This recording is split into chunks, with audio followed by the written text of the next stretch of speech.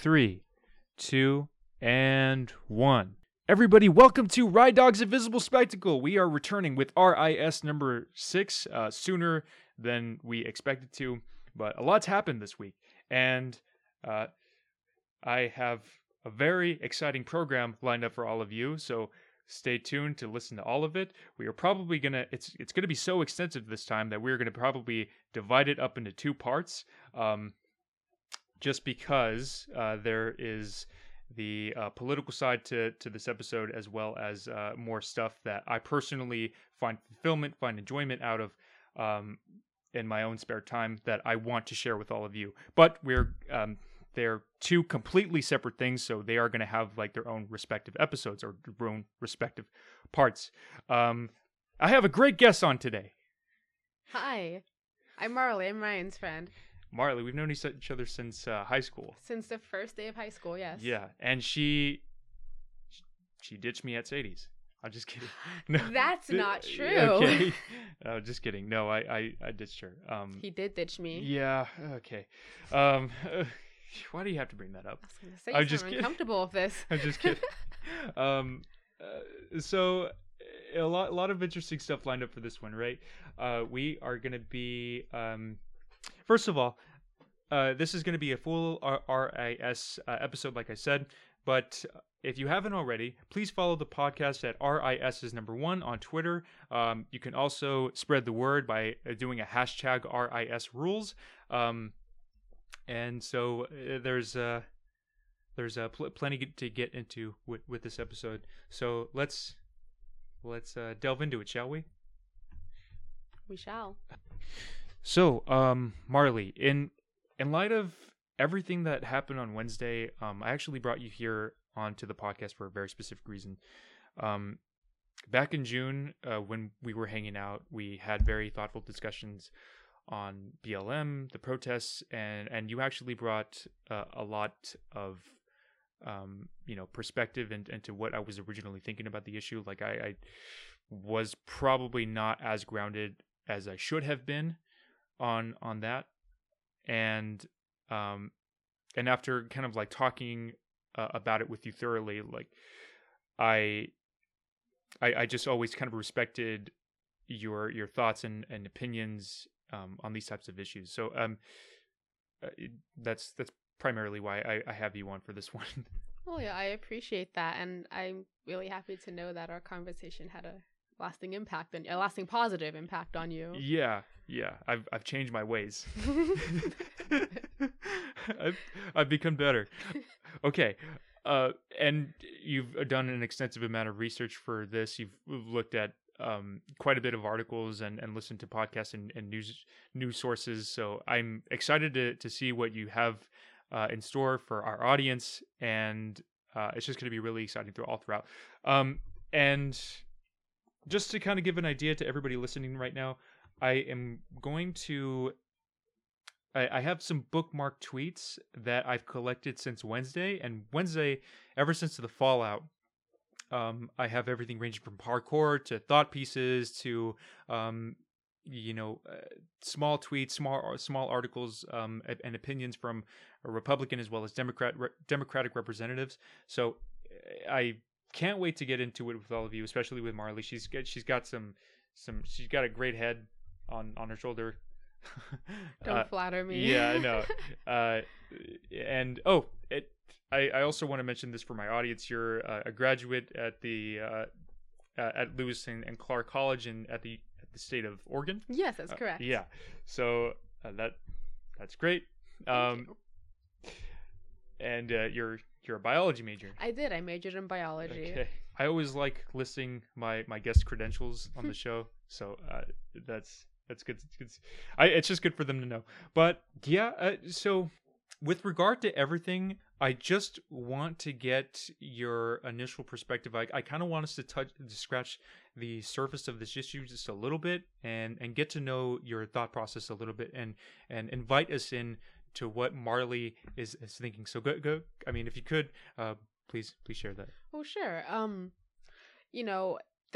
What happened on Wednesday, this coup, was completely expected, as I'm sure everyone knows. Trump has been tweeting about some kind of insurrection for a while. I love the comparison of him to this like narcissistic ex who does not know how to let something go. I was very surprised at how large and how extreme the event turned out to be on Wednesday. Mm-hmm. And to be quite frank, I didn't know a lot about, I hadn't been following this news cycle very closely until a couple of days ago. And by that point, this was already all over the news. So I've been very curious about, what might have been behind some of these supporters' intentions and what everyone's feeling. Right.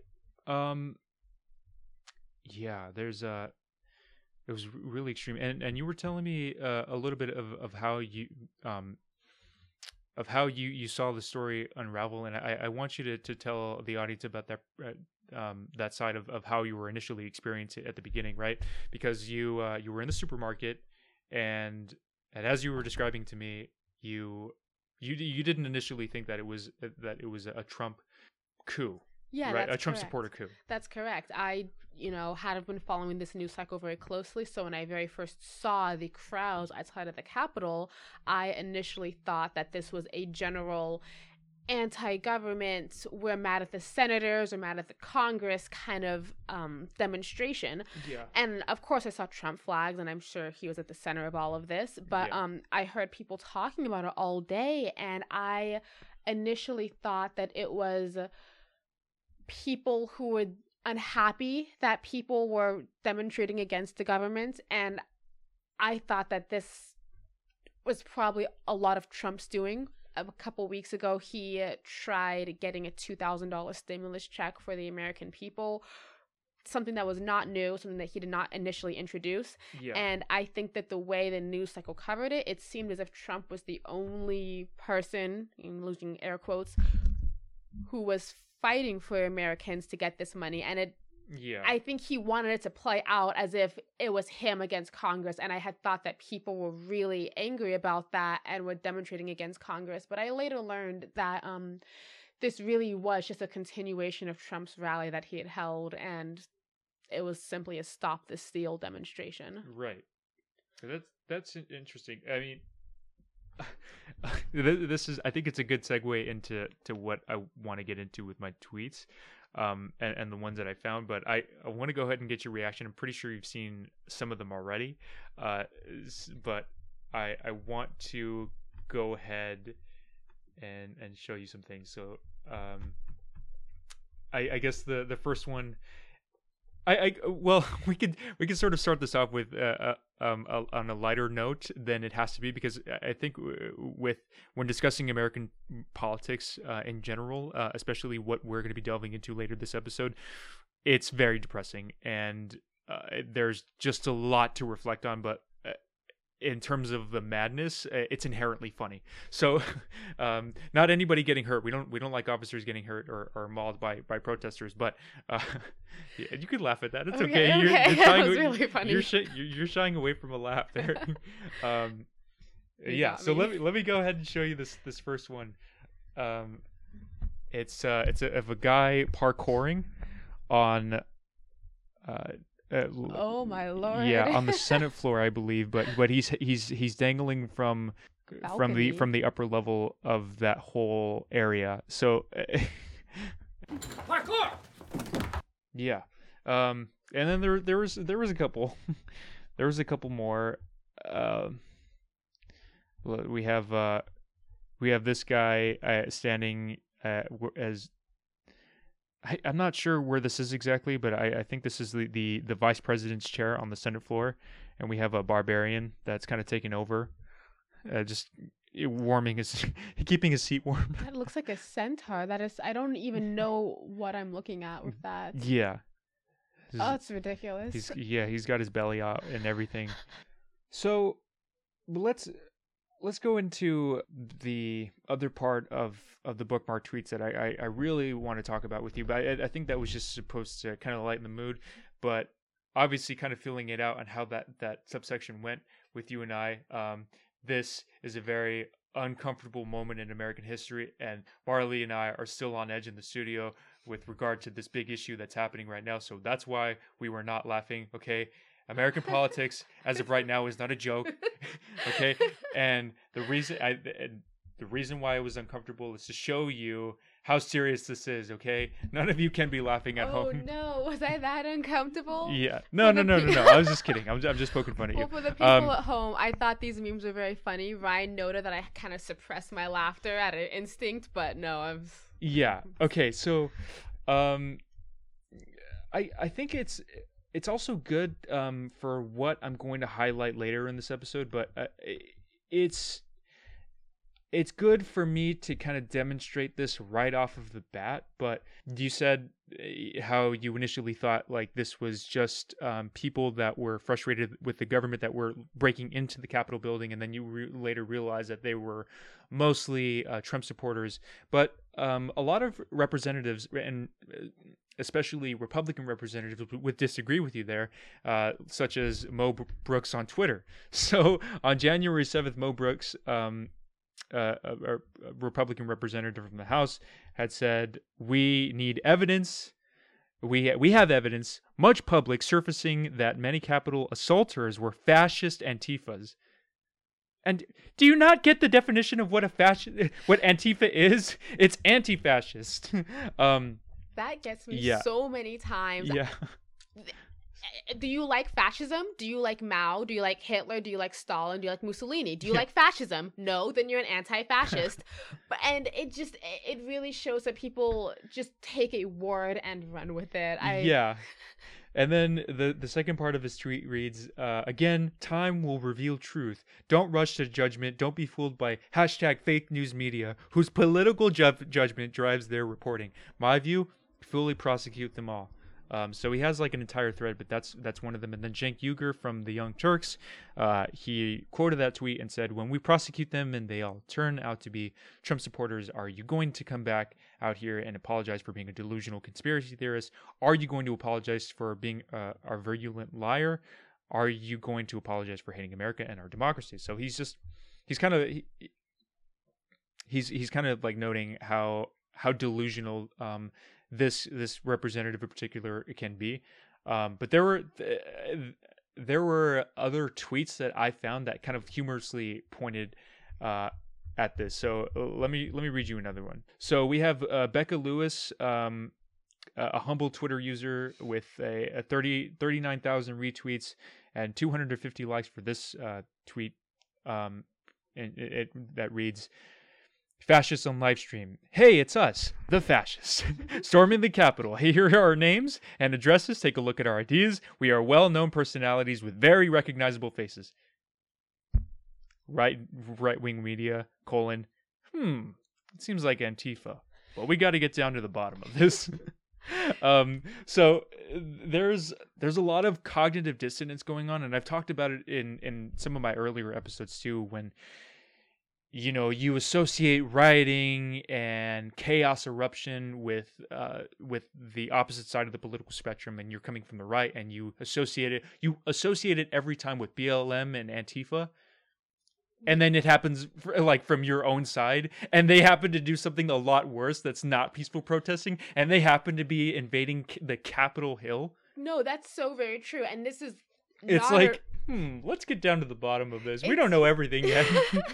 Before we make assumptions. But no, it's ridiculous. Like, this is not even new, painting black protesters as like these rioters. During the civil rights era, there were so many ad campaigns and smear campaigns about like how they're anti-law and order and they just want violence. And that, history tells us that it was a very turbulent time, but this was not just riots happening. And I think it's so interesting that after so many of these Black Lives Matter protests happened years ago in the earlier 2000s, you might touch on this later, a lot of those leaders were found mysteriously dead, weird suicide by car fires, I say in air quotes. Wait, the protesters? Or protest leaders. Wow. Yeah, and so... Some of them were stolen. Like, there were videos on Twitter of white guys, all in their fucking mid-30s, 6.5 feet tall. They're rolling up in their vans and they're taking away these protesters, like in the middle of Oregon.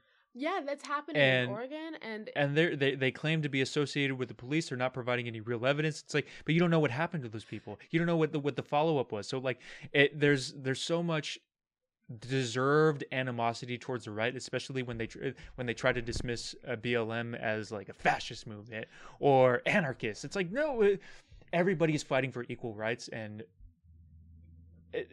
why can't we treat the police treat everyone equally?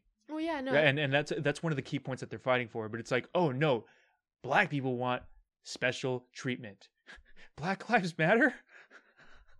All lives matter. Yeah. So it's just a very frustrating thing, especially for people on the left. I think it is. And I think it's very interesting because, these leaders it happened years later, they just mysteriously all died in car fires. And I think that this past summer, when a lot of protests were erupting, it was kind of in this general safety that if you go to a protest, you hide your face, you do not take pictures, you do not record anything, because this information, we have so much facial recognition technology and software that if you make your identity known, you do not want to be one of those people who ends up mysteriously dead several years later. Fuck. And here, I think it's absolutely ridiculous.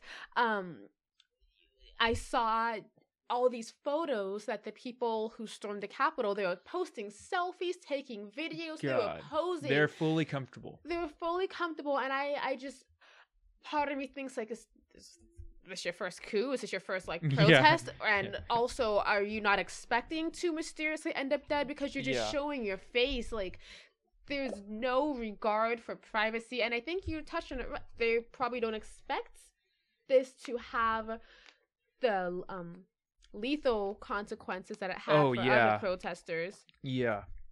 Well, let's get, so there's one of the guys, one of the most viral photos that's going around out there, with the guy sitting at Nancy Pelosi's seat or office, and he has his feet on the table and he's like looking at his phone. Like, they have to prosecute that guy. I mean, representatives were calling for it. There's people online saying like, well, what the fuck? Like, why is this arrest taking so long? Why haven't the police or anybody else? Why haven't they gone out easy after for them? this guy? They take actual selfies, and I thought it was so ridiculous when they finally did get inside the Capitol. They were roaming, but they almost walked in this semi-orderly, just like filming like they were tourists. And I just thought there's absolutely no organization behind this. If you are actually trying to make a change and make a difference and overthrow something, if that's your intention, you are so disorganized. You're just kicking your feet up and posting selfies. It seems like you had no point in coming in here. But it's I don't like to I like to use this word very sparingly, and I want to use it reasonably when the time calls for it. It's white privilege. Yes. It's this guy was totally expecting himself to get away with it. And he's saying, well, I'm an American. I have every right to sit in Nancy Pelosi's office and ransack her office and destroy government the government documents. Of course. And, I appreciate that, a lot of terms have become buzzwords as of late. And I think that, unfortunately, even though these words carry so much weight behind them, people are so quick to dismiss them as like, oh, another talking point. But I think that is the absolute definition of white privilege. People have been citing on Twitter and online how this is in our Constitution. We're allowed to protest and allowed to overthrow our government. I can talk on that later, but it's just so this idea of like, this is my... You can talk on it now if you want, just a little bit. Though. Well, I'll finish my first thought because I don't want to go on a tangent. Okay. But this idea, like, it's my right to, again, come into Nancy Pelosi's office. Like, I'm an American, and there's no regard for, like, oh, wow, this could get me killed because I'm not supposed to be in here. It's like, no, this is, you work for me. And, the officials are, in theory, supposed to be working for us. And, I forgot my second point now because I decided to not make it. I mean, if it were a black man in that situation, I think an African-American gentleman... who happened to be leading the charge into Capitol, the building, if he were to be a part of the BLM movement, BLM protest, and if they happened to go in there, like, the first thing that would come into the mind, I'm trying to step into their shoes and without like fully knowing, but I can imagine that they would be extremely fearful for what the consequences would be. you have to assume that they would receive a harsher sentence. Oh, definitely. And you know, Biden spoke on this, I think, when he addressed the nation. He recounted the story of, I think, maybe his granddaughter or a relative. I think her name's Finnegan. Yeah. Well, one of his daughters, I think, works for. Never mind. Continue. His daughter was a student, and she, I guess, had apparently shared a photo of all of these armed. I don't know if they were National Guards or police, but they were just lining the Lincoln Memorial all up in arms. And that was for the Black Lives Matter protests. Yeah. I think she works for a nonprofit. One of his daughters, or at least one of his granddaughters, work for a nonprofit. May have been. You know, I don't know much about the Biden's family. They all have such interesting names, though. Yeah. But, you know, and... Beau Biden. I don't mean to laugh at that. He died. Oh. But... that's such that was a little tone deaf. Okay, continue. Well, you know, I'm not laughing at that. I was just saying, like, it's funny that they just so happen to name him. Ryan, you can't make fun of a dead person, especially his name. I'm not. Okay. All right. No, I do feel a little bit bad about that. Okay. No, it's okay. Yeah. But I mean, yeah, I think it just is the idea that everyone was so ready to defend law and order. And didn't he run on being the law and order president? That's also not a new thing either. Yeah. When there were elections happening during the times of the civil rights movement, the slogan was law and order. Are you on the side of law and order or on the side of anarchy and these brown people wanting rights? No, exactly. And so he was doing that to the BLM protests for a lot less. Less. And a lot of them were peaceful again, but there were some incidents where there was looting and rioting, but he was kind of like isolating that and making it like a bigger issue and speaking like and extrapolating that for the entire BLM movement, which wasn't the case at all. But and so right after the Capitol insurrection, he tweets, "Well, these Americans have been betrayed. They've been lied to, and there is an injustice going on. It's a conspiracy to get me out of office. Okay, I earned the right amount of votes to get me into a second term, and their actions were completely justified. And so that was the biggest reason why they ended up taking his Twitter account and Facebook account away permanently.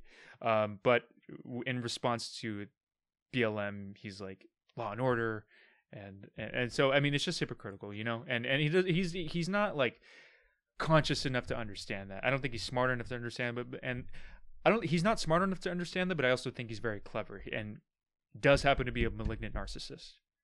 Yeah, and I think that's kind of, you know, a very telling trait of that is, you know, not being able to handle fault of your own. Yeah. But I think you're very right. It is hypocritical, and I think it's unfortunate because I think we were speaking earlier on this, how individuals, not all of them, but some individuals who are rightly frustrated with governmental processes have made Trump their idol. Yeah. And I think that they have, this is not maybe he's a false prophet. It's false prophet. I don't think that it was really the right choice for them. I think that he will entertain anybody who wants to give him praise. Yeah. However, there are a lot of actual injustices that are happening. You know, it's completely fair to critique the political game and, you know, how decisions are made right now. Right. But Trump is not your martyr for this, and making him as such, it just confuses everything. It makes your cause look messy, and there's and the hypocrisy doesn't only go for him, it's for Republicans in general. But I think a lot of them, as I was watching from C-SPAN, there's a video of like this courageous Pennsylvanian elector where he said he came out and stated that there were at least 300 cameras where where they were counting the electoral votes for Yeah, their state. yeah. There was media there. There were cameras. You Yeah. can see videos of it. There was like government officials there. There was media in the room. Yeah. And He was contradicting a lot of what the other side of his party was claiming. But while he was saying it in front of Speaker Nancy Pelosi, right after, as they were reconvening after the insurrection, this Republican other Republican representatives were saying, "You're lying.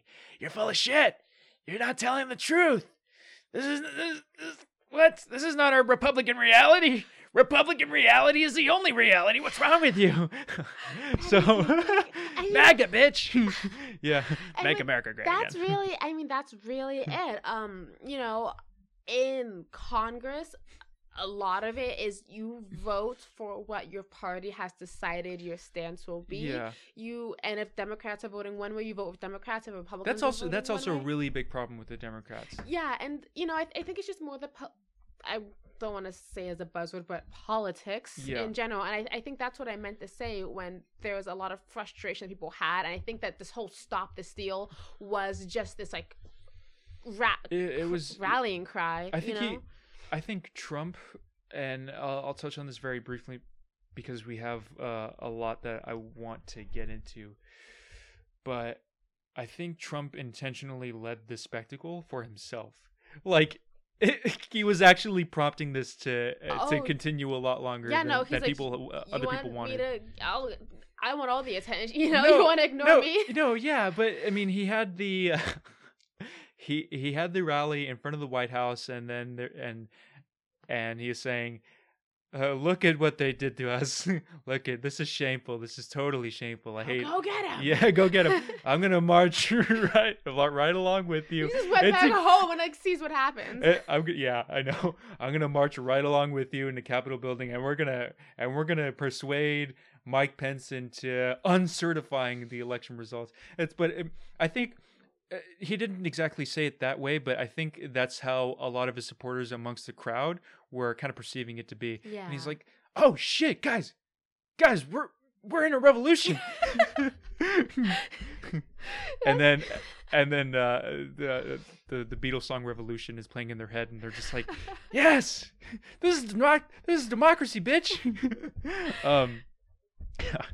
Anyways, but let's get into some of the things that people of color are bringing up on Twitter, because I think it's important. So I'll only bring up two tweets. I was collecting everything. I was collecting different thought pieces, but I think for for the show's time, we need to be considerate about that. So let's I'm going to keep it very brief. So let's see. This one from @xgmc_ reads, "Trump supporters cried about anarchy and are the ones breaking down police brigades and storming Capitol Hill. I am so angry for all of the injured, killed, and missing Black and brown organizers that have tried to prove this point for years."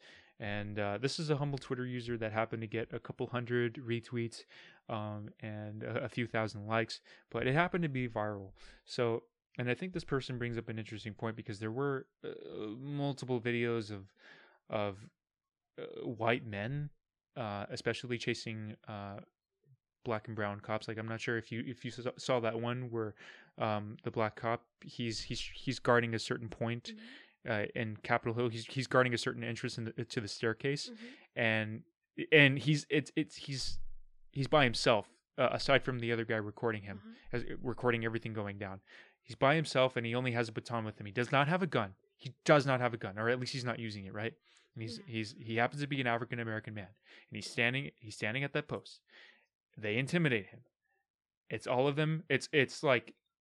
It's all of them that are amassed and standing in the hallway, that are looking at him with such animosity, and they're chasing him up the staircase. Jeez, did you see that video? I did not see that video. And there's another video of African American and Latinx folk that were cleaning the mess up right after everything was ransacked. So it's just, a lot of these moments that were captured before, during, and after the insurrection that highlighted the injustice and highlighted the just the torment of it all. So, any thoughts? I mean, I hadn't seen that video or seen that photo, but I mean, yeah, I think it's very disgusting. Yeah, because they, like you said, like they want this revolution for things to be better, for injustices to stop, and they're just so blinded. And they probably are the kind of individuals who would deny their own privilege. They're just so blinded to the reality that they're a part of and the actual consequences of their actions, and they're playing revolutionary, but again, it's so disorganized. They don't seem to be making anything better for any of their community members, for themselves at all. And it just seems like they're just playing, you know? Yeah, I agree. Okay, there's one more tweet that I want to share with you. This is from Witchy Twitchy TV, at Witchy Twitchy, and she has a few thousand followers on Twitter, I think. Her pronouns are she and her, so she tweeted, "This isn't America," in quotation marks, and then her responding to that, she says, "Yes, it is. From indigenous genocide to slavery to Japanese internment camps to Jim Crow to forced hysterectomies in border camps to the mistreatment of indigenous water protectors to the corruption of police and their mistreatment and murder of minorities." So it's a lot of the things that I'm sharing right now. They bring you to tears, and I don't. This is what makes people want to block Trump supporters or at least cut them out of their lives. And I don't think that's necessarily the right idea that they have in mind, but it's very aggravating, and it tugs on your heartstrings, and it makes you mourn for those that have suffered. But yeah, any thoughts? I think you touched on it very well. That this is not the America that we're taught in our social studies classes. Yeah. And I think that's why it's sometimes very difficult for people to, how would I say, to accept that this is what America really is, because it's uncomfortable and it almost, it's I mean, it's accepting a lot of uncomfortable truths, and a lot of right wingers would deny that and try to present their own evidence and look at it from a one-dimensional standpoint, and it's not right. Yeah, like these ideas, in order to accept them, we have to take a big step back from our own daily lives, the society that we grew up in, our societal norms and societal expectations. We were all taught the same thing in elementary school, and this is part of our national identity, so it is kind of against the grain to talk about these uncomfortable but very true things. And I think it's very unfortunate that people would rather just remain in a more comfortable version of their reality than find out what is true. Right. Yeah, it's I think it's just the way that everything is set up nowadays. Like you can there's so many news sources out there that that tell their own truths. Yeah, and you can have any truth that fits your. Yeah, exactly. And it's all confirmation bias. So not like the average person doesn't follow Ben Shapiro, MSNBC, Fox, and CNN. Like there's too many conflicting ideologies, too much conflicting rhetoric, and I just to make it simpler for themselves, they usually trust and defer their own opinions to like these bigger news organizations that don't necessarily have it right 100% of the time, or they're ignoring a very vital key points. So it's misinformation, as well as like I think we touched on it earlier, but there's QAnon out there, and in case something's not making like total sense to you, you kind of buy into these conspiracy theories and believe that, you know, Democrats are pedophiles or something absurd like of that nature. Yeah, you know, Mm-hmm. we were touching on this earlier. I almost lost my train of thought for a moment, but Mm-hmm. I think that conspiracy theories are very convenient for people who feel very hopeless or like terrified of the unknown. And I think QAnon really got its day in the sun. It kind of came out of the corners of the internet to mainstream society. Yeah. During the coronavirus pandemic, people were so confused and looking for information, and QAnon was able to infiltrate all these different groups of people looking for answers. And I think it's another group that was able to make Trump their patron saint. And I think it's so ironic, we were talking about this earlier, that the people who are following QAnon are expressing anger at these quote unquote evils of the government, of molesting children, of worshiping Satan. Well, it all started with Jeffrey Epstein, who notably had an affiliation with Trump. Is that where it started?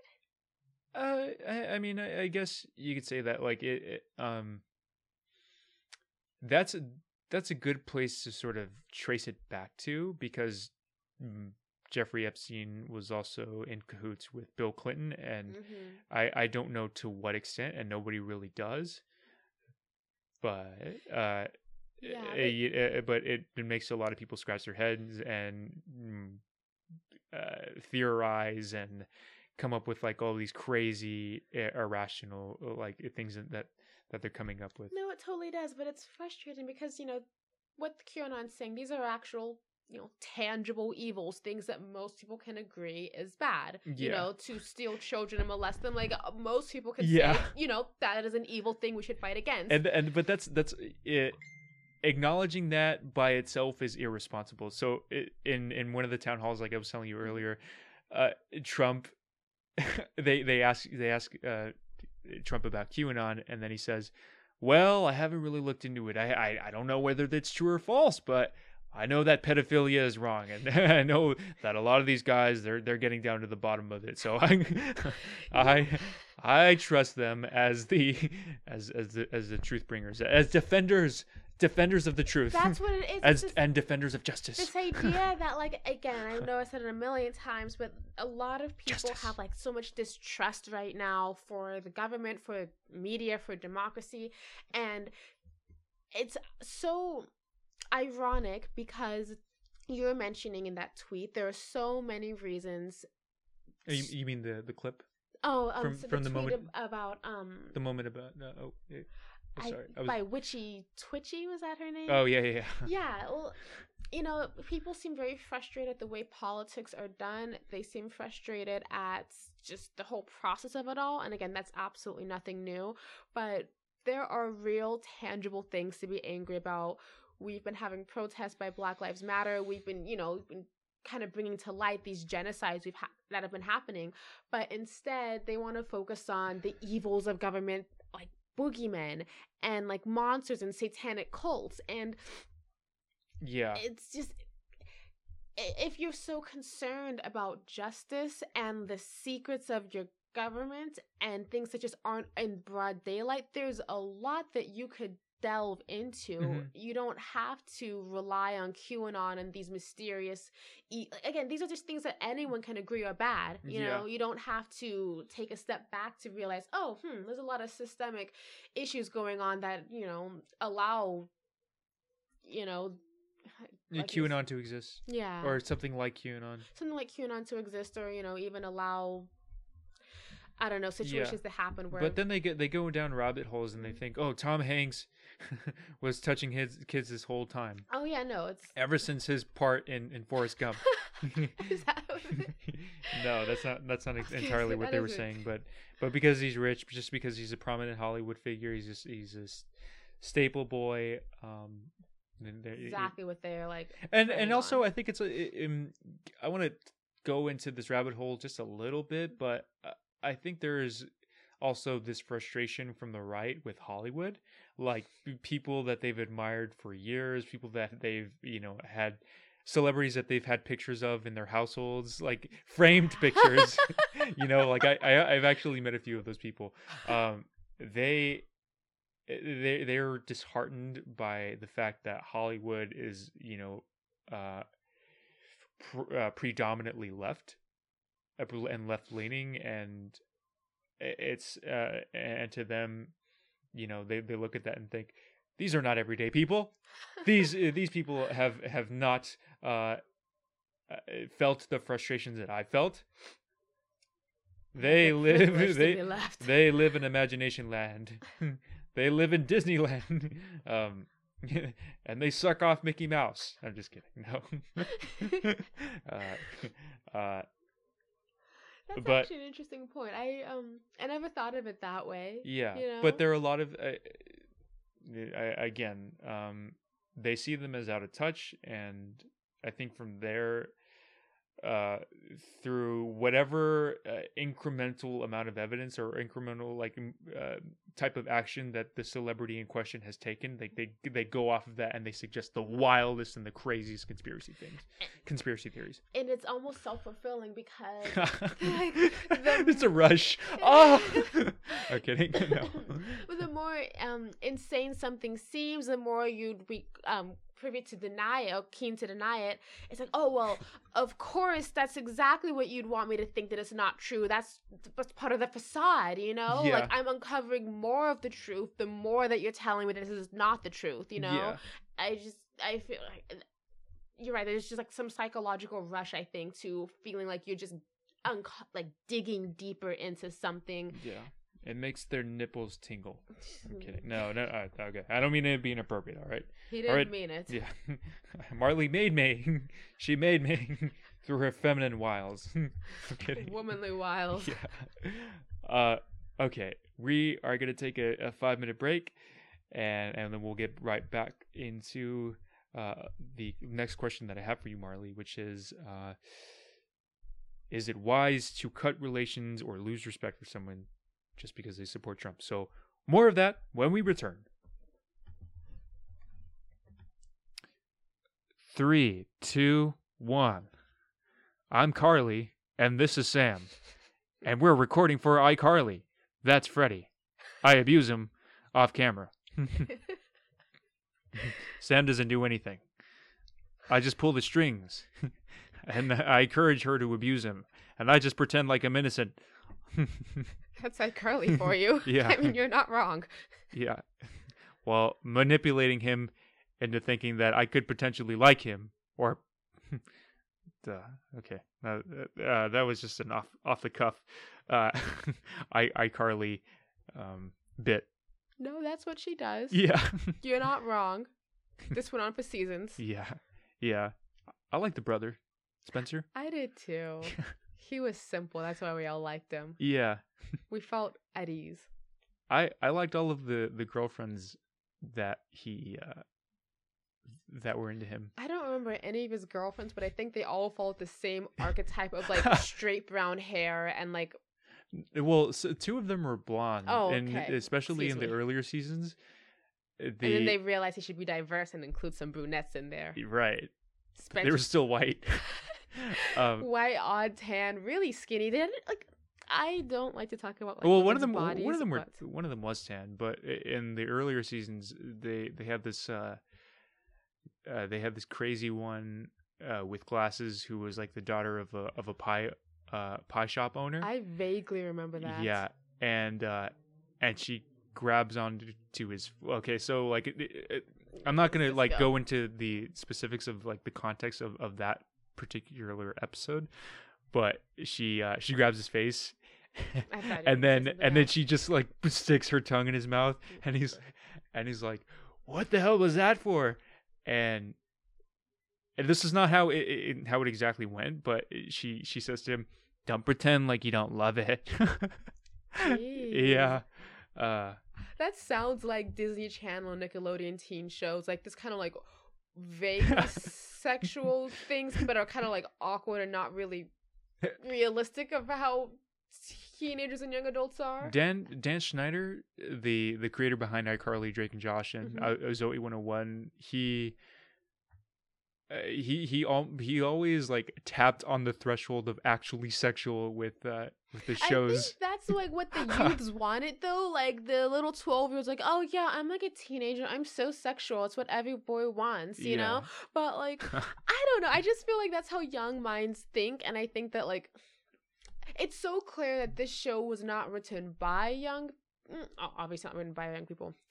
It was written for young people, but in a very awkward way. I didn't think it was awkward. Really? I thought like I didn't. Well, so the reason why it could be perceived as awkward, like especially now looking at it as an adult, that's fair. There were episodes where some of the characters were in bikinis and it happened to be like one with Victorious. They're in a really hot RV and everybody's sweating and everybody wants to get like water on their chest just to cool down. And see, I think that it's less that these shows are reflecting like, and it's implicit of like, is it hot in here or is it just me? Yeah, like that, or is like, it just you? Like I don't know. I swear, I think these shows, they do not. I think they're based on like some sort of reality, but I think it's more that like this sets the precedent for like young teenage girls about like what being on this quote unquote sexual market is like, and that kind of, it's not that they're representing reality, it's that they're creating the reality that they're going to grow into and try and like fulfill, you know? Yeah. Like, oh yeah, this is like self-obsessed, sure. Yeah. You know, I think iCarly was, even though it was in the format of being in an industry where you have to be self-obsessed in order to be successful, it wasn't like the main character herself, Carly, wasn't self-obsessed. She wasn't, but she had the coolest room. She had no parents. Oh, she had right. like every single cool thing, you know? And like all the boys loved her prepubescent body and stuff. And like, you know. And the boys, like, they're all like hot and in their like 20s, even though they're playing like teenage characters, and they go over to Miranda Cosgrove and they're like, "Come here, Michael Jackson." I'm kidding. It's a joke. No, people say that, but I don't think Miranda Cosgrove looks like Michael Jackson. I actually think she's pretty attractive, just as a viewer. Okay, I'm not saying that.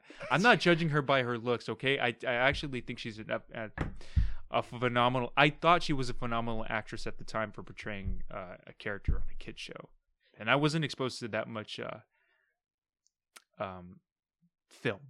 So my palate was very uneducated. Okay, and for films and all their genres. See, I thought she was just fine. Apparently, I had realized just later that everyone was focused on Sam, and you know, Sam was cool. Sam was cool, but she wasn't the main character, and therefore, like, it was a nice dynamic between the both of them. Like, Carly was like the sensitive kid. And she kind of understood Sam. She had a lot of empathy for her as a friend. And then Sam, the only person that she respected out of anybody that she came across was Carly and her brother sometimes, but never Freddie. You know, I appreciate that they made Sam this like punk ass tough girl. At the same time, they let her have blonde hair that was curled and lip gloss and like all these cute like layered clothes. Yeah. You know, like there's that meme circulating. Kind of made her this tomboy, and then they explored her character a little bit in one episode where they said, "Well, Sam, you're the toughest girl that I've ever met. You're the toughest dude." And then like she tries to become girly in order to be acceptable and like in regular girl standards, for regular girl standards rather. For the hegemonic girl. Yeah. But you know, like, yeah, it's interesting. They had Jade on the other hand being all tough and wearing black and like eyeshadow, which is like, you know, fine. Yeah. But I think that they really like gave her a character without dressing her to look like this character, this like tough girl who like looked all just obsessed with like darkness and death, very emo. And then with Sam, I was gonna mention something else, but I forgot. It's okay, we're rambling. Everybody, welcome back to Rye Dog's Invisible Spectacle. We are going to get into not the question that I mentioned right before we took a break, but another one that Marley and I want to get into, because we talked about it and it seems like the most appropriate one to kind of address. So let's go into it, shall we? We shall. Yes. So I found a report from a news organization called Now This. Okay, they've been around for a few years. They usually have Really? like 2-minute videos. You can post all over Facebook that all your friends share. Yeah, and they edited them to upbeat whenever it's something like really positive, or just kind of like make it seem more dramatic in case like there's a negative news piece that's like circulating. So I mean, and they know how to edit their videos well, but and so that's what they're really known for. But this one reads, and we mentioned this earlier, but we want to like fully address it now to see whether it was the right call, and that is this piece that I'm about to read. Breaking. After years of public pressure and demands to keep a United States president who incites violence and pushes conspiracy theories to his millions of followers off the platform, Twitter on Friday permanently suspended Donald Trump's @RealDonaldTrump account in a move that was accelerated by a deadly riot at the U.S. Capitol 2 days earlier. And so the post is actually a little bit longer than that, but oof. Do you think it was the right call, Marley? I do think it was the right call, and it might not be for the reasons you may think. Of course, you know, everyone likes to talk about having free speech and the right to say things even that are, you know, very inflammatory things. Even, you know, technically though, you can't incite violence. You can't yell fire in a movie theater. But, you know, I've said this to Ryan, Trump is not a revolutionary leader. He is not some I guess martyr. Some martyr, some profound voice that's being squashed out because like he's exposing truths about our society or our government. He is leading an authoritarian movement. I mentioned before, this whole insurrection was very disorganized. They seem to have no goal. They just walked into the Capitol like tourists, laughing and like taking photos. And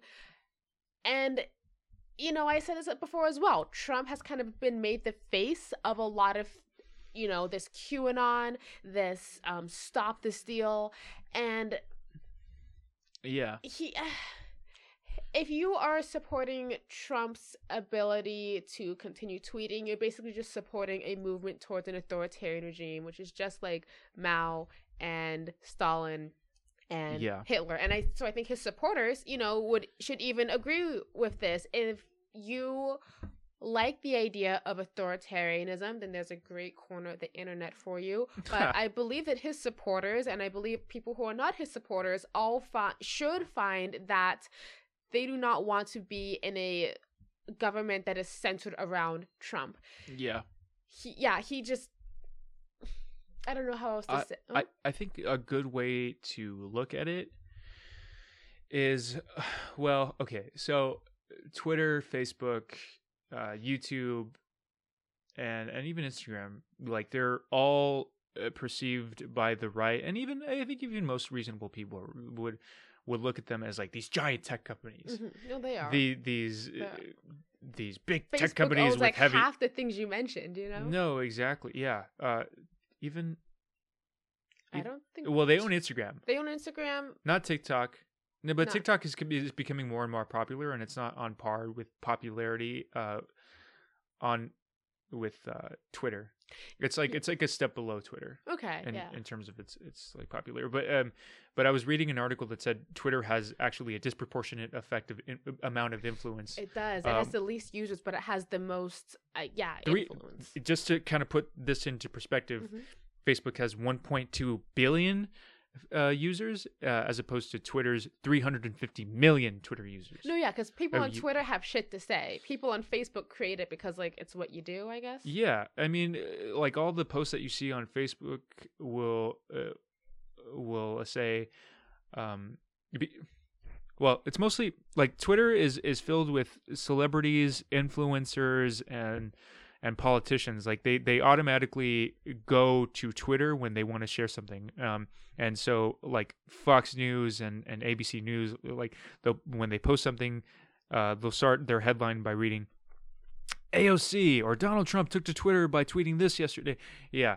And so that's usually how they'll start off. But Yeah, I definitely agree that it has that amount of influence. But the thing that I was going to get into earlier was that it's because he was able to incite all this violence, and we're not going to get into a question of whether Twitter was a public forum or not, which it isn't. It's a private company, and that just happens to have millions of users, but you can't say anything you want. You can't spew hate speech. You can't.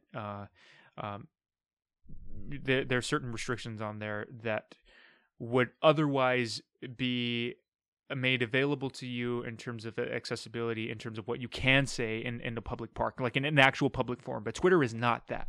So I think that's what people need to understand. And so when people look at that and say, like, that's unconstitutional, people, you shouldn't tell the president that he's wrong. You shouldn't tell the president. You shouldn't have that power or authority to kick him off of that platform. That's what I always say was what everyone gets wrong about free speech. The right to free speech means that you cannot get arrested for what you say. It does not mean that someone can't tell you you're an idiot or like say shut up about this, Yeah. And shoot, I forgot my other point. I don't even know what it was. The other side of I think because Twitter is becoming predominantly left, there's a little bit of a shift going on. So right-wing users, even though they're still recognizing that Twitter is still as influential as it is, they tried to keep their accounts on there while also trying to aggregate and other right-wing platforms such as Parler, so that you have a little bit of a shift going on over there, and people that are affiliating themselves with Parler, people that are signing up for those accounts, they're being berated by people in general as like. So what is Parler? Parler is just a right-wing social media app. I see. Or social media platform. Okay. Mm-hmm. Okay. Yeah, you haven't heard of it? I haven't heard of it. Oh, wow. Yeah. No, but What were you going to say earlier? I remembered it just now, and then I forgot it again. I don't know why my brain's doing it. It's that's okay. Past midnight here. Yeah, no, yeah. We're doing a little bit of a late recording. Oh, you know what? I was going to mention earlier before that the responsibility that social media companies are now coming under to curb the spread of disinformation. Facebook got so much heat when it came out that they, I guess, allowed Cambridge Analytica to infiltrate groups and people to encourage which way the election went. They went to court for this, and yeah, it was I think that's why this election cycle, I think it was Facebook, maybe even Twitter, a lot of search engines disallowed the spread of that Hunter Biden story about his laptop. And they just wanted to get ahead of it so no one could say that they are being irresponsible with their information and like influencing democracy, even if that influence is by simply not doing anything. Wait, repeat that. The Hunter Biden story? The Hunter Biden story when I think the New York Post made a story about Hunter Biden leaving his laptop in a back alley Washington, D.C. computer shop, wow, forgetting it there, and I guess the shop manager or some worker there found all these incriminating videos of him in like sexual positions. Actually? I don't think actually. I'll tell you why. But that and like some incriminating evidence that like Hunter Biden was like making deals with people in Ukraine to meet with his father, Joe Biden. And, if you actually just think about the story, that Hunter Biden, who has his own little tech company, flew all the way across the country to DC to find a computer shop that does not even work on, I think, Macs, sent it there, and he was ostensibly too drugged out of his mind that he just forgot it there. He didn't have an assistant pick it up or anything. Yeah. And, according to this story, the guy who like went on his laptop and found all this incriminating stuff, he made a copy of it, which is first of all illegal. You can't tamper with that. He sent a copy of it to Rudy Giuliani. He just happens to know Rudy Giuliani, thinks, who should this go to? Oh, that's Trump's lawyer. Yeah. This is makes total sense. Yeah. And another copy, I think, went to the New York Post. And that's the story. It was kind of unfounded, and if you just even think about it for more than a couple minutes, you realize it doesn't actually make sense. But Facebook and a few other platforms prevented users from sharing this story. Trump was infuriated. It happened right before the election, and they just were like, you can see Facebook and other platforms thinking, we got so much crap and so much heat for just letting things run their course last time. I didn't follow that story, but I know that's what they wanted you to do. Yeah. But I remember Donald Trump being as frustrated as he was on the debate stage, just mentioning the Hunter Biden story. He really and then wanted it to be a thing, and I mean, it makes sense. It's free ammunition right there. But I don't think anything that the president was saying in the second debate, especially, did not make any sense. Yeah, I'm trying to think of the second debate. It was... I even remember that first debate. Yeah. I stand by and stand down, Proud Boys. Stand by, yeah. And I think I might have said this. And when he was debating Hillary Clinton, we don't win anymore. We don't win. Okay. There was this moment where the moderator was asking Hillary a question. I don't know what she asked her, but they both kind of started going at it, speaking over each other. And then Trump jumps in there and starts speaking over them. And it's this moment of everyone just yelling, and it's like, who's going to come out of this, the winner? And it was Trump, and it was a powerful moment, but I think he was just trying to create more moments with Biden. And it just came off as so messy. He's like, I'm going to always speak because I'm a strong man. That's what you want. I know people genuinely hate him, and I think when I say this, people are going to get mad at me, and that's fine. I've already accepted that as a reality. He's funny. He's very funny. Oh, sure. When there was this moment where Ted Cruz, during the Republican primary in 2015 and early 2016, when they're all debating, and it's just him, Marco Rubio, John Kasich, and Ted Cruz. They're all together on stage. Ted Cruz starts off with a compliment, and then he said, "Well, Donald is a very refined businessman, but he also, but he's also a hypocrite. He also has." There's something on his record that doesn't make right. So he's calling him out. He's busting his balls on the spot, and then Trump, being the child that he is, he goes, "You are the single biggest liar that has ever appeared on a debate stage. No, you are the single biggest liar in the history of politics." See, the standout. There's a lot of standout moments like that where he's like, "This is the worst trade deal in the history of trade deals." See, that's how he got his base, though, because I think that's how people were able to forgive him for not having any political experience. He sounds like people's parents and uncles and aunts who rant. They just say the most outlandish things. It makes sense to them. They were giving him so much media attention too, a disproportionate amount.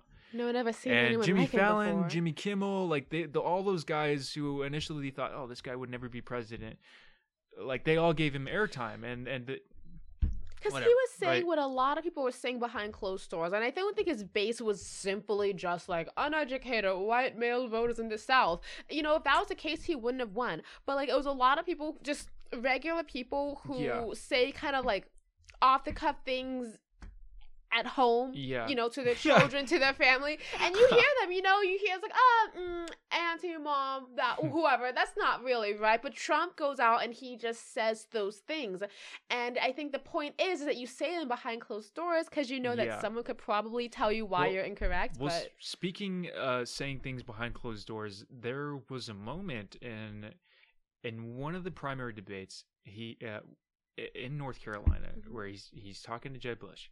He's debating him, and he says something along the lines of, yes, 9/11 was a tragedy, but we shouldn't have done the Iraq War. Your brother made a huge mistake, and everybody in the audience was booing him. That was the first time. Oh, they were booing him for saying. Yeah, that was the first time ever where he was speaking truth to power, but a lot of people caught wind of that, audience members at home that were watching him on the television, they go, yeah, he's right. He has a point. Like the Iraq War was such a blunder. I thought that I think this guy is actually, he's got a head on his shoulders. I did not know that people were still in defense of that. I thought that at this point it was really, really, really obvious that was a blunder. Mm-hmm. Like, because I mean, obviously in the early 2000s you couldn't say that, but like that rhetoric was always suppressed in the Republican Party. Like they would never want to bring that up as a huge failure. So he was like, that was kind of it, you know, kind of going back to what we were saying ages ago, that Republicans have a point and they stick to it, like Democrats do as well. And the point for the Republicans is like the Iraq War, we always say it's a good thing, this is our official stance on it. That's the problem with party lines. Yeah, and that's where he was like, you know what, I'm just gonna say it for what it was. The party doesn't support it, but it was a bad choice, was it not? You know, like, am I wrong? And I, you know, that's fair. Yeah, I think if Bernie had used Trumpian tactics, if he was a little bit more aggressive on the debate stage, but I think if he was, that's not who he is, and I get that. That's not his character. He couldn't have been, though. It was Bernie never debated Trump. He only debated Biden, and I think that he had to remember that at the end of the day, he had to go. If he sends Biden to the moon and like completely destroys him, he's going to be a soggy rag for Trump, and Bernie's going to have to go back to the Senate floor and still work with these people and still, like, you know, be their colleague after he just obliterated Biden. He was considering that, and he was considering that he can't just tear Biden to shreds and send him to Trump like that, you know? As much as I was really hoping and really thinking that Bernie would win, I think he might have known that he had to play it a little bit easy for his own sake and for the party's sake, you know. And I respect that from him. It's he's a genuinely good guy, you know. And I think like all good politicians consider the repercussions of their action. I think everyone's comparing Trump right now to Al Gore, when he had every right to, you know, keep recounting votes and really get into it. You know, maybe he won, maybe he didn't, but like he just decided that the country is so divided and the only way it can move forward is if I concede and like, you know, let the election results be as they are, whether they were right or not. This is just the right thing to do as a patriot. Right. So let's circle back to what we were originally talking about, which was, should Trump have been permanently banned on Twitter? I think we'll have to agree with everything that you said when it comes to this topic. But any final thoughts before we move on? I don't think so. Okay, let's continue. All right. The next question that I really want to ask you, Marley, is something that I mentioned before we took the break. Is it wise to cut relations and or lose respect for someone just because they support Trump? This is something that's almost a lot different from what we just talked about, but I think it's important. And the second question is, should we? Actually, I'll say that one. So, is it wise to cut relations or lose respect for someone just because they support Trump? I was actually having a conversation about this with somebody earlier today about how I'm not very accepting of people who hold certain beliefs, and that's usually when those beliefs are harmful to somebody's identity or like their existence. And I think that when someone supports Trump or has different ideas, it is very telling of them. And I think, you know, obviously everyone has different reasons for supporting Trump. Like there's probably as many reasons as there are Trump supporters, but I think just excluding, there are people who support Trump who aren't into all that MAGA crap, so I'm just going to exclude them. People who support Trump and are all like, make America great again, I think there's something very telling about them. I think that if there's someone who's into like QAnon and they support Trump for those reasons, or if they believe that Trump's the only one like saving us from like the evil House and Congress, you know, I think that it represents a lot of, again, fear and hopelessness that they have, that they're so able to like cling on to conspiracy theories that Trump created, that other people have created. And I'm not going to say I think someone is inherently a bad person for like having those feelings, but I think what you do with those feelings is the telling part. You can acknowledge them, you can acknowledge what like feelings you have about the pandemic, about freedoms, about the other side, about this divisive other, they, them, you know? Yeah. And you could rationalize them. You can think about, why do I feel this way? What might be really going on? What are the facts of the situation? And you can reconcile your innate feelings with, you know, the big picture. And I think a lot of Trump supporters, the ones I mentioned, the QAnon ones, the MAGA ones, they choose to... They're making the choice to just, what's the word? Surrender to these very, Wait, Trump supporters surrendering to their own feelings, these inherent feelings they have when times get like tumultuous.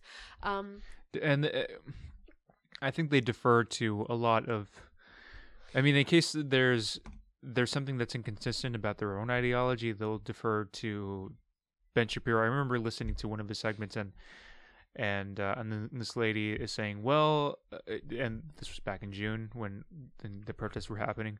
She says, I'm scared because all these leftists are saying that we should support them, and I don't know what to believe. She said something along those lines, right? And I'm oversimplifying it, but this is the point that I want to bring up. Ben Shapiro, he kind of fills in the gaps for them, and I think that's where the danger comes in for listening to one news source, like I mentioned before. Like it's where you mentioned QAnon and where we talked about white nationalism. There's some form of solidarity going on, and from that it could be inherently dangerous because there's groupthink. They defer a lot of there's not that much like individual thinking or gears turning when it comes to these issues, and they don't really consider it, and it doesn't make them inherently bad. That's what happens with a lot of people that join the KKK, right? They there's like these smaller rural areas in the South, and yes, they don't necessarily see bigotry as wrong. They just think it goes back to that whole separate but equal mentality, that other mentality, right? Other in quotation marks. And I'm not sympathizing with them, but there's a really famous author and speaker out there. His name is Daryl Davis, and he was an African American gentleman that happened to work with a lot of KKK members and converting them out of those groups. And I think he didn't see them as inherently bad. He just saw them with these people with inherently evil ideas, evil ideologies. Yeah. And if you were able to talk to them, but I'll get to this other thing that I want to bring up in a second. But if you were to talk to them, if you were to just question their ideas every step of the way, like there's a good chance at bringing them back. And he said that for almost all of them that he talked to, he brought the majority of them out of that group. And so I think he managed to convert somewhere along the lines of over 200 KKK members. I think that kind of speaks to it. You know, a lot of these ideologies, KKK, for example, some of Trump's ideologies don't actually follow logic. And if you are to logic with somebody and reason with somebody, you know, you might find that maybe they don't actually believe these ideas, but you're right in saying that some of them are hateful, some of them are belligerent. Oh, for sure. And I think that's like a huge thing as well. Like, and this has something to do with like gun rights, but I will just say that a lot of people like talk about mental illness as a scapegoat for why mass shootings happen. That's so dumb. It is, and I think it's dumb because, you know, this is not about someone having a mental illness. It's about their ideology. Is they believe in their heart of hearts, in their core, that it is so wrong and bad for a group of people to exist and to be alive, and that they just truly, unapologetically hate them. And that's where you get people who shoot up areas, trying to target some group of people. It's not because they're mentally ill or they're depressed or whatever. It's because they really believe this. But I think that you know. Oh, no, sorry. Well, I was going to say, sorry, I'm kind of jumping points all over the place here, but I also think that a lot of ideologies that's, and I'm just going to say that Republicans, specifically them, are more ways to justify their own, I guess, values about the world. For example, I was saying to you earlier that I don't think that Trump supporters who were in the insurrection really believe that Biden stole the election, but they just really wanted a coup. I think they just wanted an excuse to like have a coup. I think you can see this in so many other examples. I was telling a friend earlier that, you know, it might be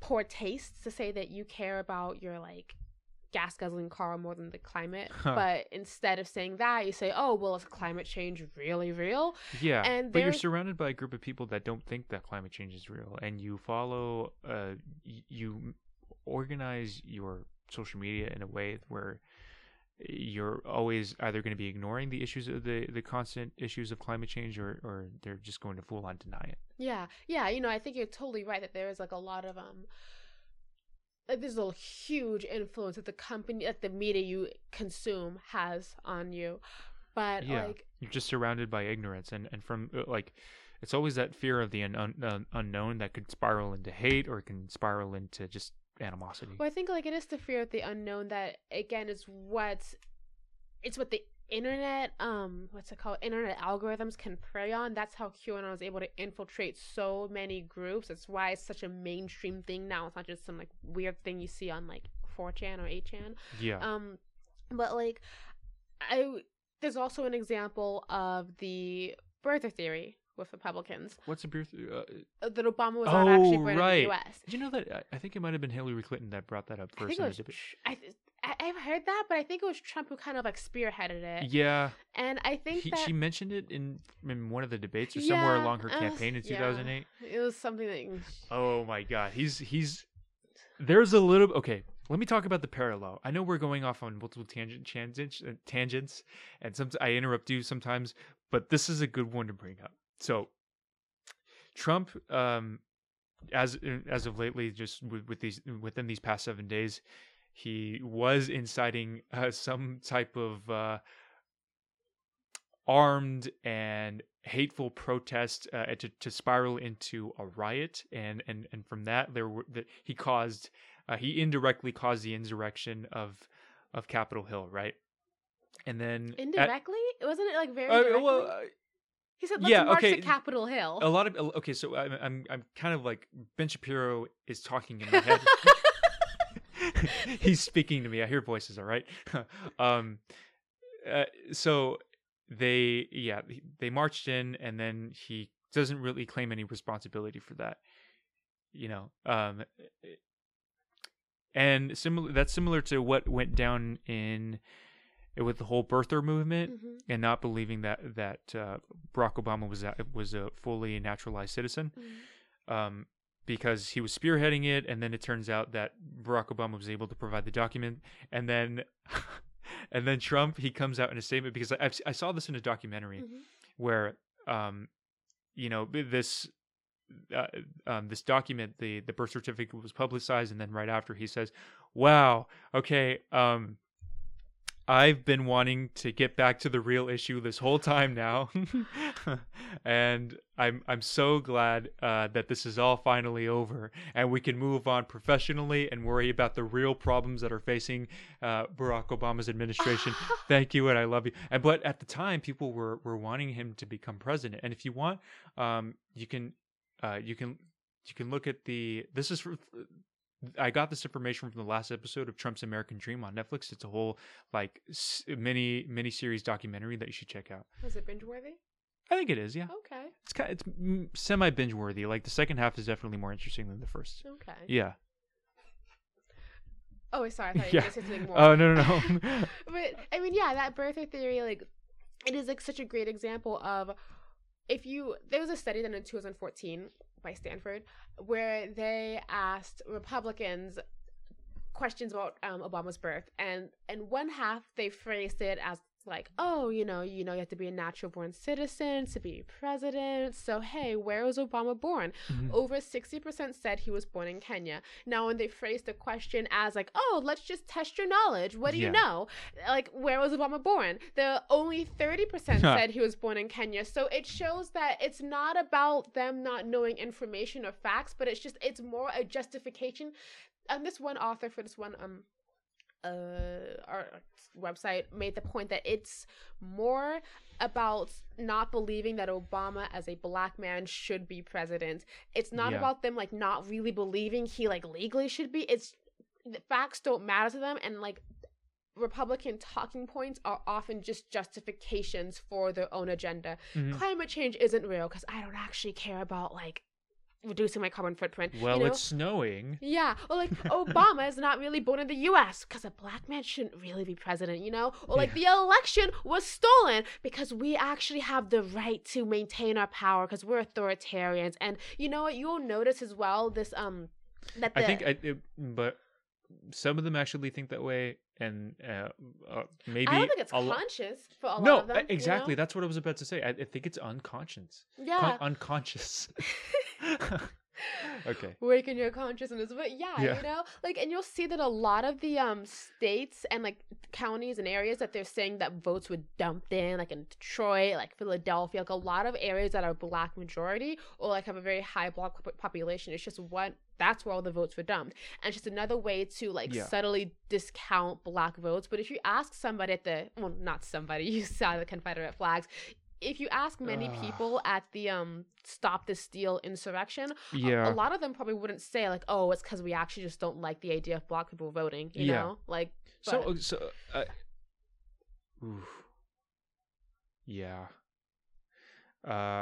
I have you speechless. Okay. Well, there are like, everything that I said is not to say that there aren't any like visceral or hateful Trump supporters out there. There are, absolutely.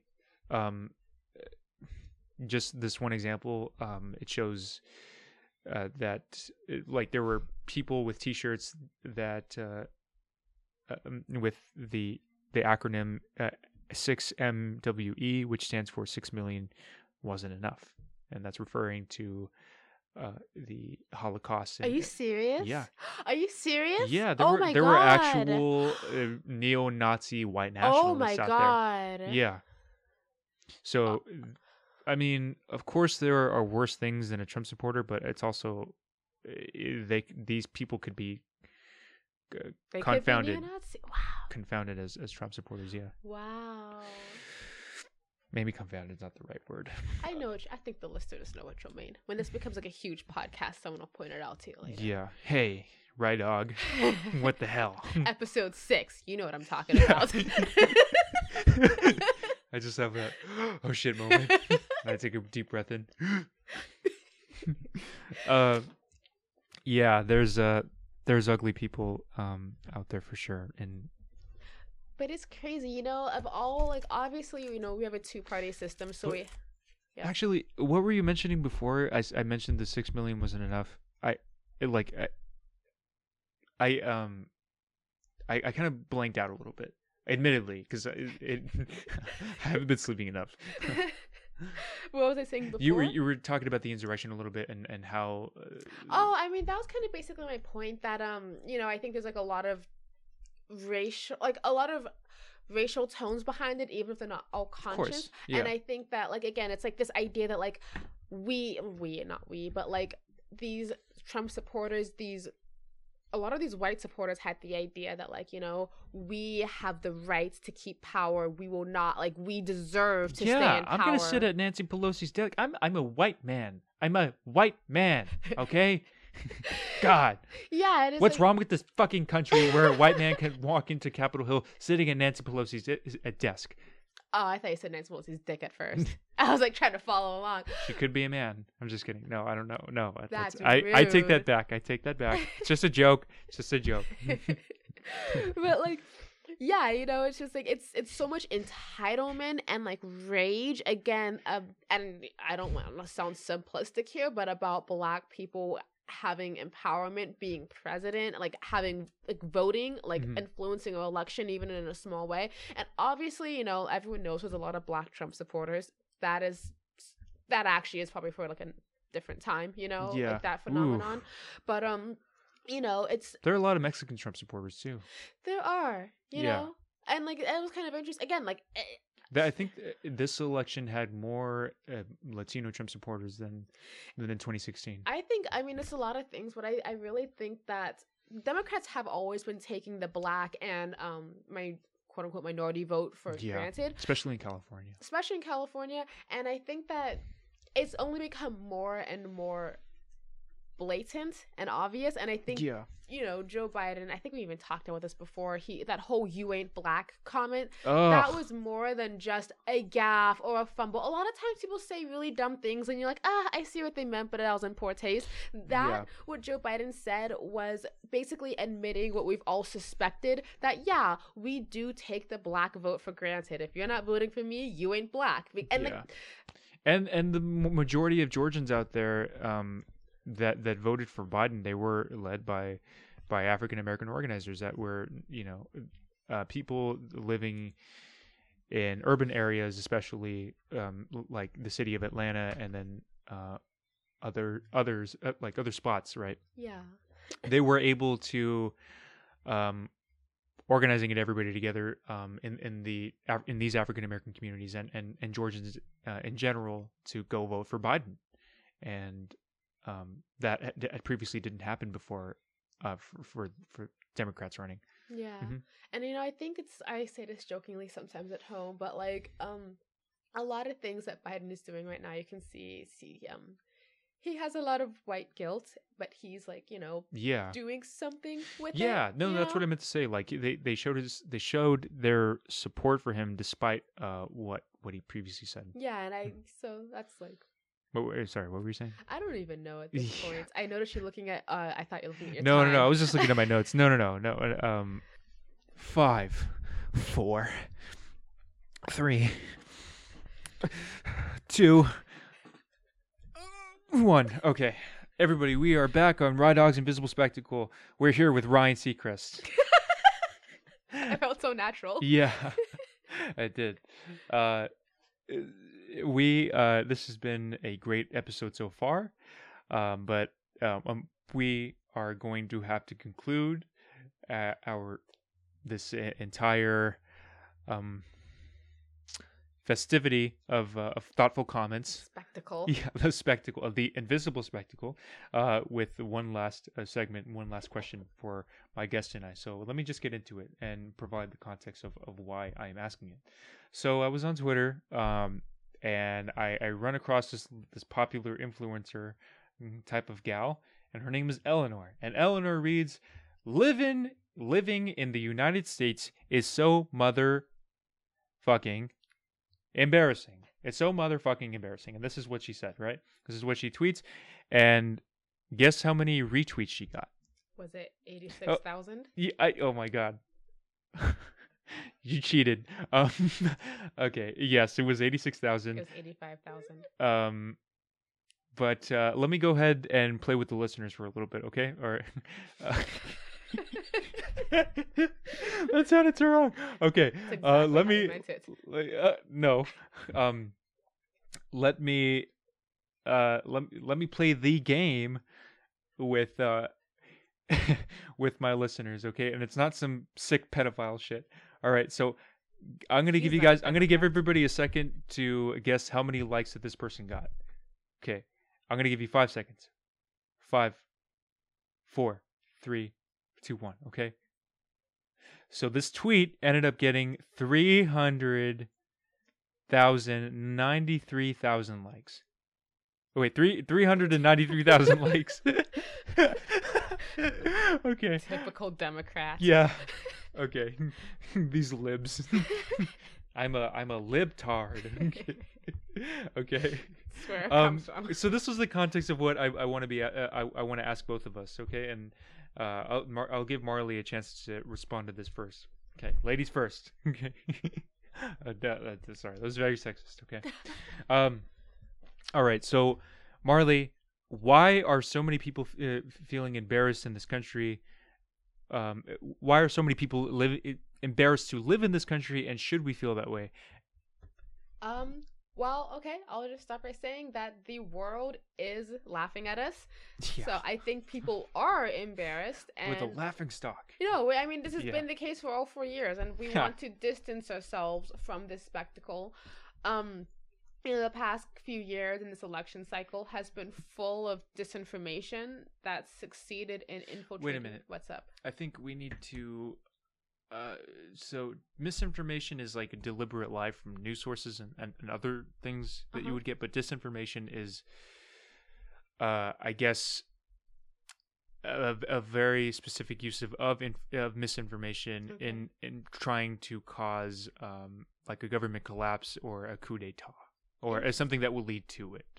Okay, I was think that there's a definition out there for disinformation that's like that. Okay, I was kind of like halfway referencing like the Stop the Steal. Oh, movement, right. But okay. like other things as well, my you know. Bad. No. I don't think that encompassed everything that I meant. Okay. But there's but it's information, and also I was also talking about QAnons, and it's infiltrated mainstream society.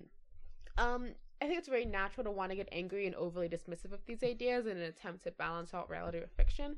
However, I do think that we need to take this seriously. Our own fear of the unknown has been preyed upon. And historians can tell us how global conspiracies have led to the darkest genocides of world history. I, however, am... Yeah, that's true. I would not say I'm embarrassed to live in this country because I feel very strongly, and I know very strongly that people who are insurrecting the Capitol, people who are wearing, 6 million wasn't enough. I know that they do not represent me at all, and I've never identified with them.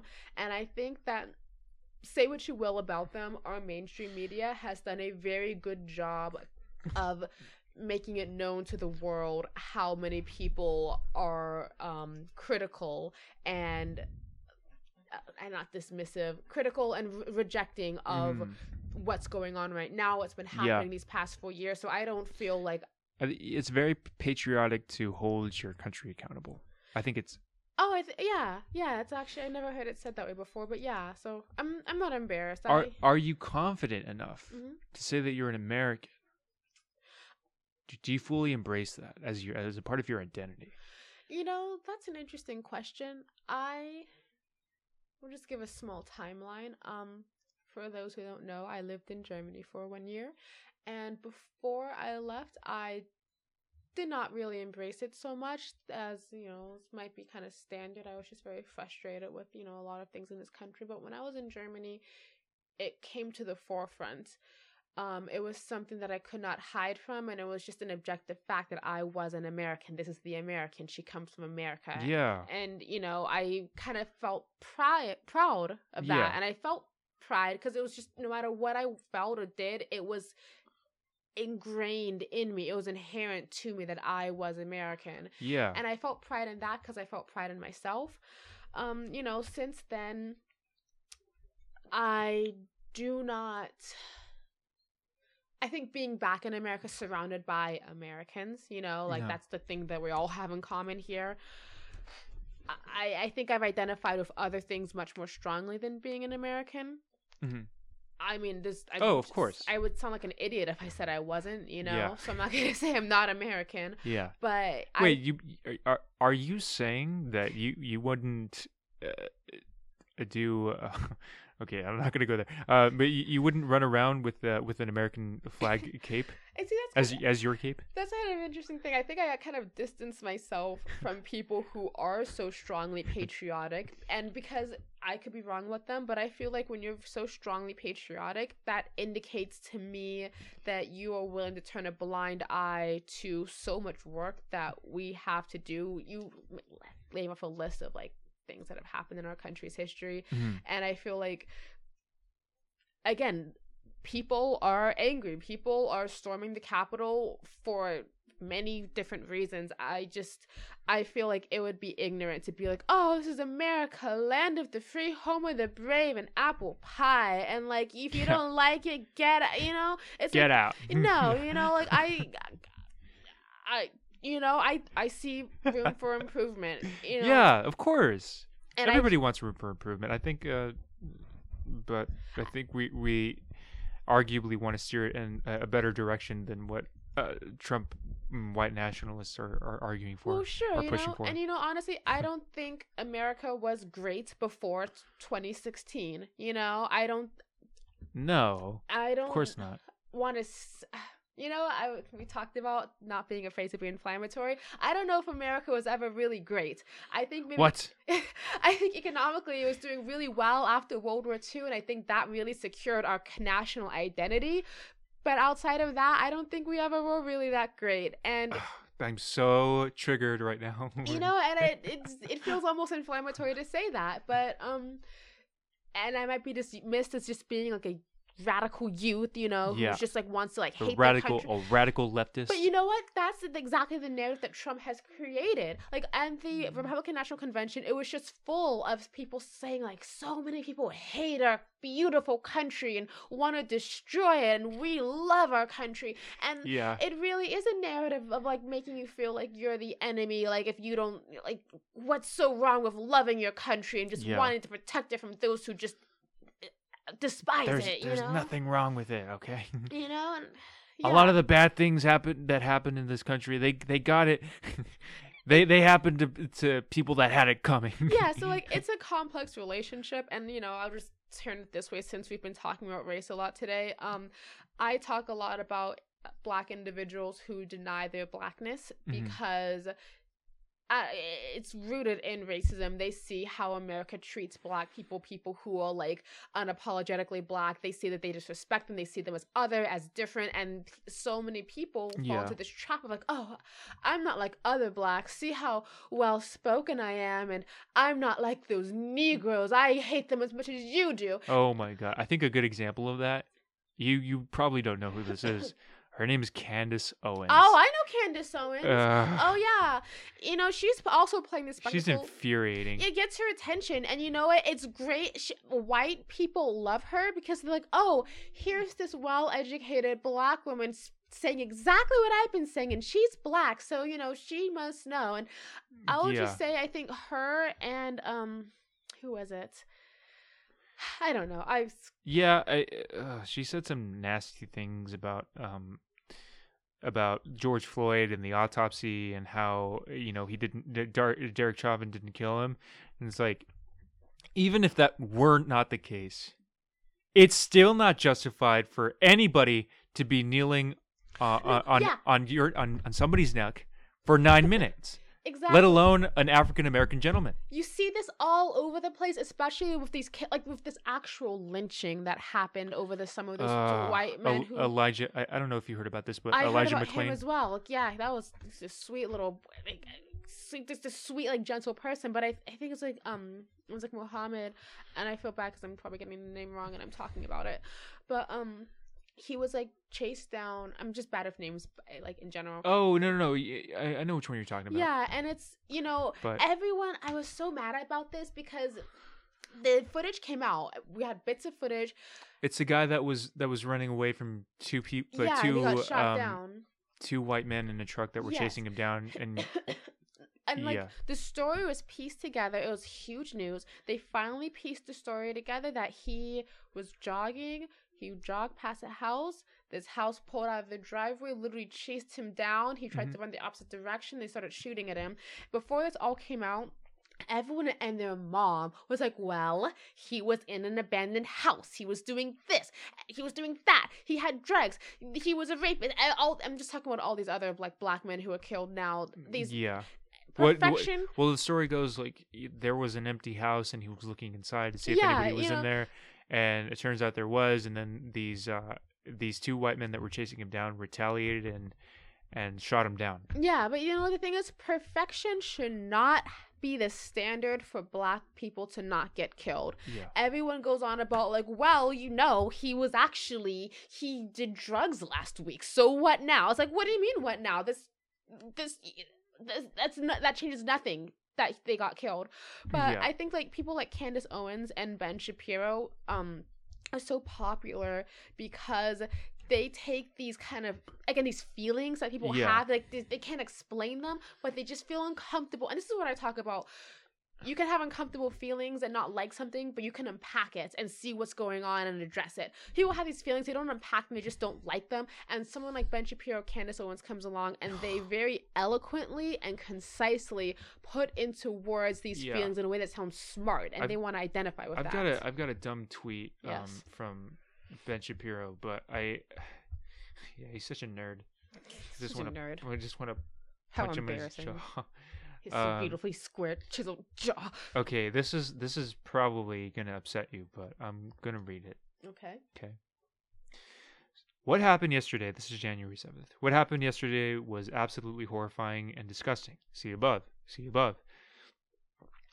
The attempt to blame all conservatives or Trump voters for the actions of those who have consistently and overtly condemned is politically motivated, deliberately divisive drivel.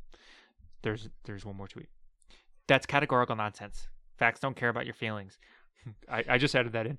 Over the summer, BLM rioters ran roughshod through NYC, DC, LA, Chicago, and other major cities. And streets were renamed after BLM. Police departments defunded, corporate brands cheered them, and politicians marched in solidarity. Facts don't care about your feelings. Can you repeat that first one again? The first one? The first tweet? Yes. The very first one that I read?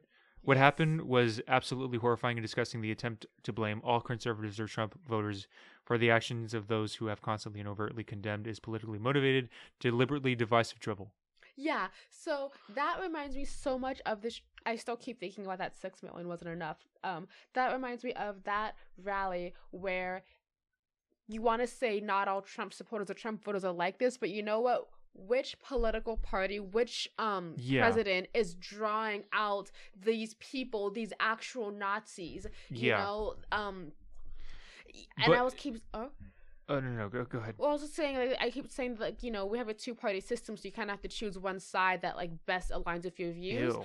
And, like, you know, I mean, the proof is there. They had Proud Boys. They had actual neo-Nazis right there storming the Capitol in the name of Donald Trump. Yeah. And you want to, obviously everyone's different, so you want to say, oh, well, they don't represent me, but, you know. Yeah, he's deflecting. They don't do that for Bernie. He's deflecting, and, you know, he's ignoring the issue. I mean, obviously there were a lot of people that were in solidarity with BLM, but Republicans were being extra divisive when it came to that issue. They're saying, well, all lives matter, okay? Like, and look at black people. Yeah. You know? There's nothing wrong with cops. Cops are great. I wanted to be a cop when I was a child. There's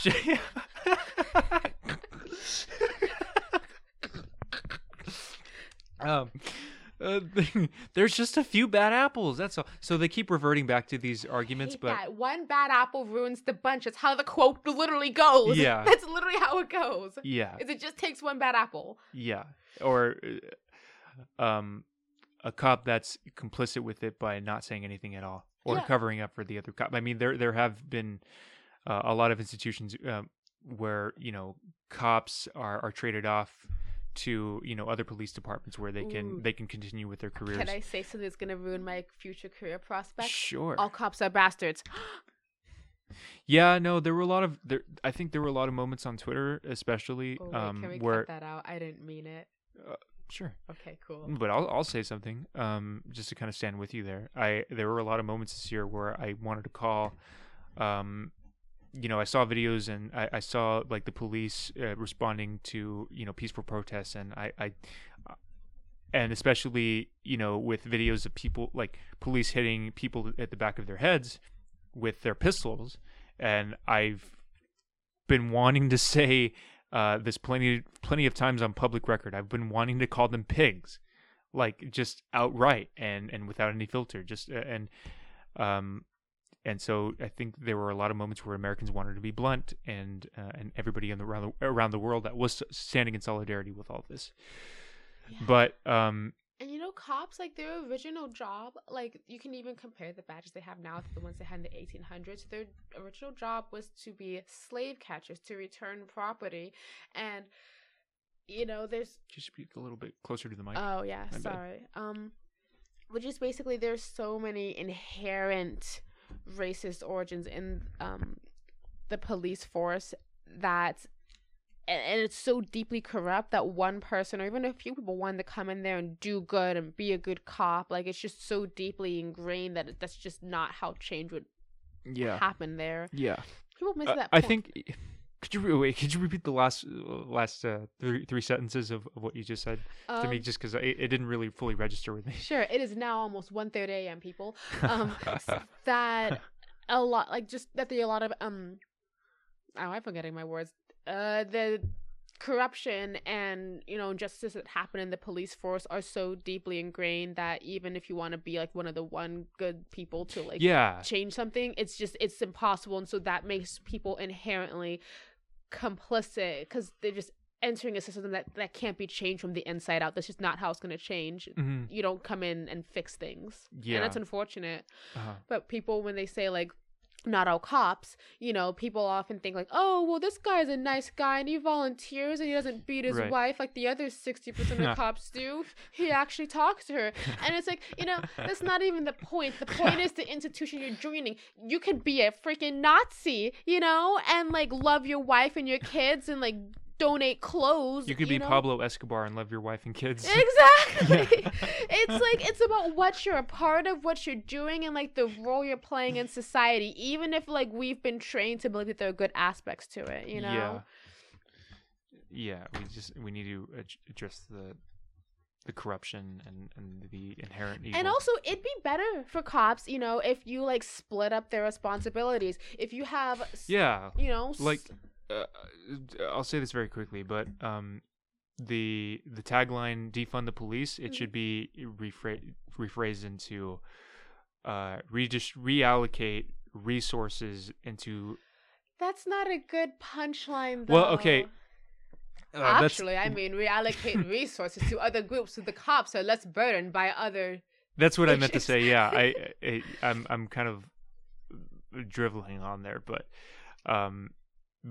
when people say defund the police, they really need to understand that there needs to be better institutions to handle mishaps that happen. So, like, I mean, for example, your kid won't go to school, don't call the cops on him. Yeah. You know, if someone's having a mental breakdown in the street or they're naked, if you lose your pet, then don't call the cops. Yeah, you know, like there's just they're meant they can just keep the peace. You know, it would just make sense if actual trained personnel were able to like help when a kid won't. Parents call the cops on their kids when they don't go to school. When someone's having a mental breakdown, when just things are happening, they're not really well trained for like a lot of these issues. You know, it's so sad. They have to say in cars sometimes and give autistic people tags that like, hey, I'm in an accident or something, and I'm like resisting or not talking or whatever, don't shoot me dead, you know, I'm autistic, you know. Yeah, there are plenty of white people that, you know, that have schizophrenic, autistic,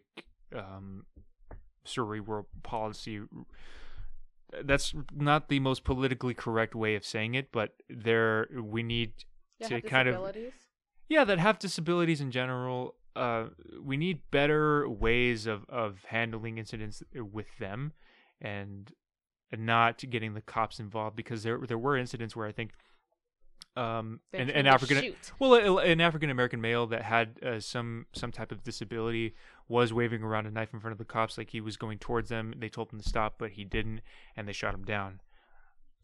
That is it could have been better redressed, but I understand how it went down, but they weren't like fully equipped to ease the situation either. Yeah, because that's a lot. Because like literally keeping the peace for the entire area for every kind of issue, domestic, mental, violent, you know. And it was like, what happens when you get shot at or like someone breaks into your home?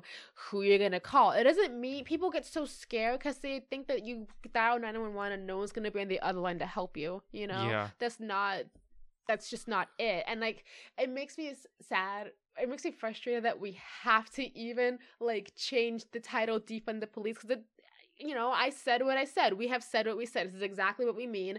And people have made assumptions about it. So now we have to change it to address those assumptions. But no, defunding exactly what I meant. You don't understand all the...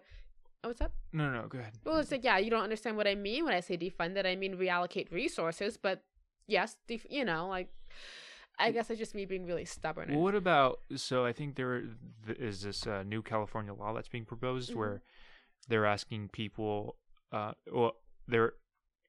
they're requiring for people that are going to officially work for the police department as cops, as officers, to get a bachelor's degree first. Do you agree with that?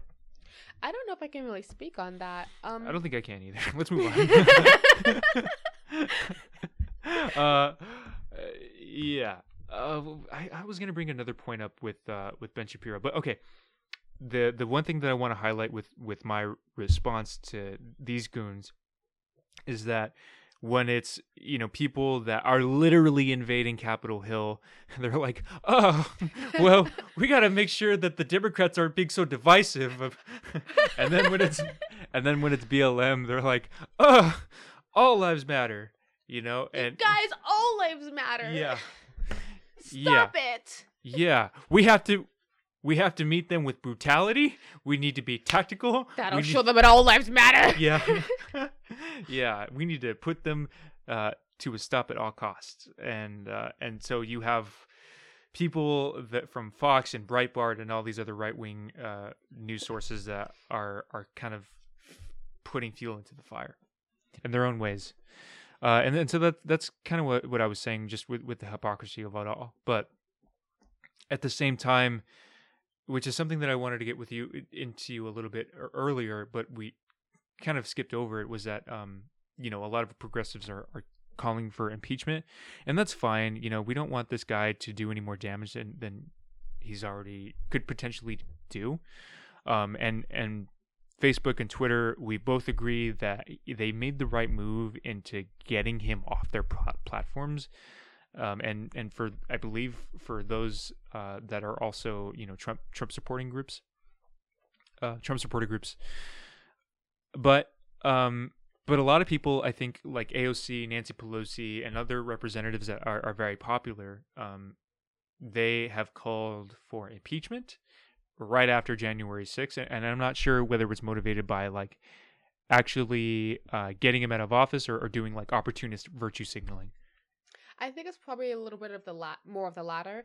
I think that their official claims right now for these articles of impeachment is that he did this, he's a loose cannon, he could do something with the nuclear codes. Right. I think that both practically and symbolically it wouldn't really do much right now. Yeah. I think practically, if he got impeached by the time this process got underway, Biden would be well into office. Yeah. And I think that symbolically, we have already I think they might be just playing into their own egos. Yeah, well, we've already addressed that. The country has addressed that they don't stand with him, and I think most importantly, the House and the Senate. Well, many House, but only 6 senators are plan to object to the election results now, whereas it used to be 12. And I think that's very telling insofar as that it was kind of clear that those 12 senators kind of just wanted Trump's votes, his base, to vote for them in the next election, or just to have that kind of platform. Yeah. And it was very clear that they all, after the insurrection, they all stepped down, like half of them stepped down. And I think it's so clear that, clear as day, I keep saying that, they never actually thought that there was voter fraud. Yeah. Because as soon as shit hit the fan, they stood back. Uh-huh. They did not stand their ground. This was not the hill that they were willing to die on. Mm-hmm. And I feel like if you so strongly thought there was voter fraud that you were going to object to the election results, an insurrection, I guess there are reasons why that would change your mind, but it just shows that they really didn't believe it. They just didn't want to be on the wrong side of history. So I think the Senate has spoken. His party does not stand with him. No one is claiming him now. So that's been done.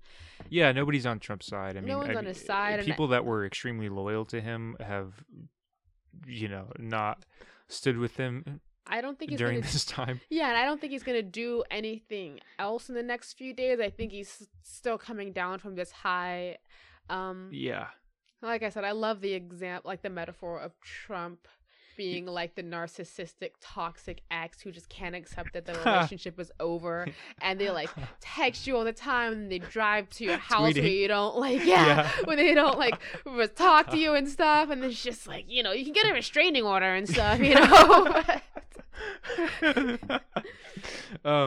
Okay, but the reason why I asked you this originally was because on January 6th, right as it happened, Alexandria Ocasio-Cortez, after the insurrection went down, she tweeted impeach, period, just by itself, and it has 200,000 retweets and 1.6 million likes.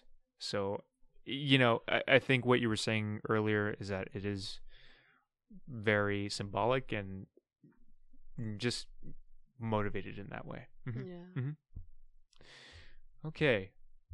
Well, Marley, I think we touched on a lot of great points here on Raw Dog's Invisible Spectacle. Thank you so much. You're a great guest, and I hope you can join me again next time or at another point in the future. Not where everyone's drinking, I guess.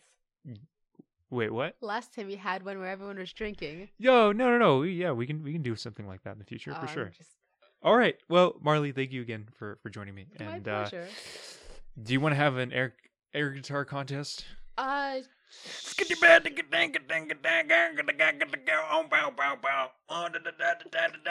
your turn. I'm not ready.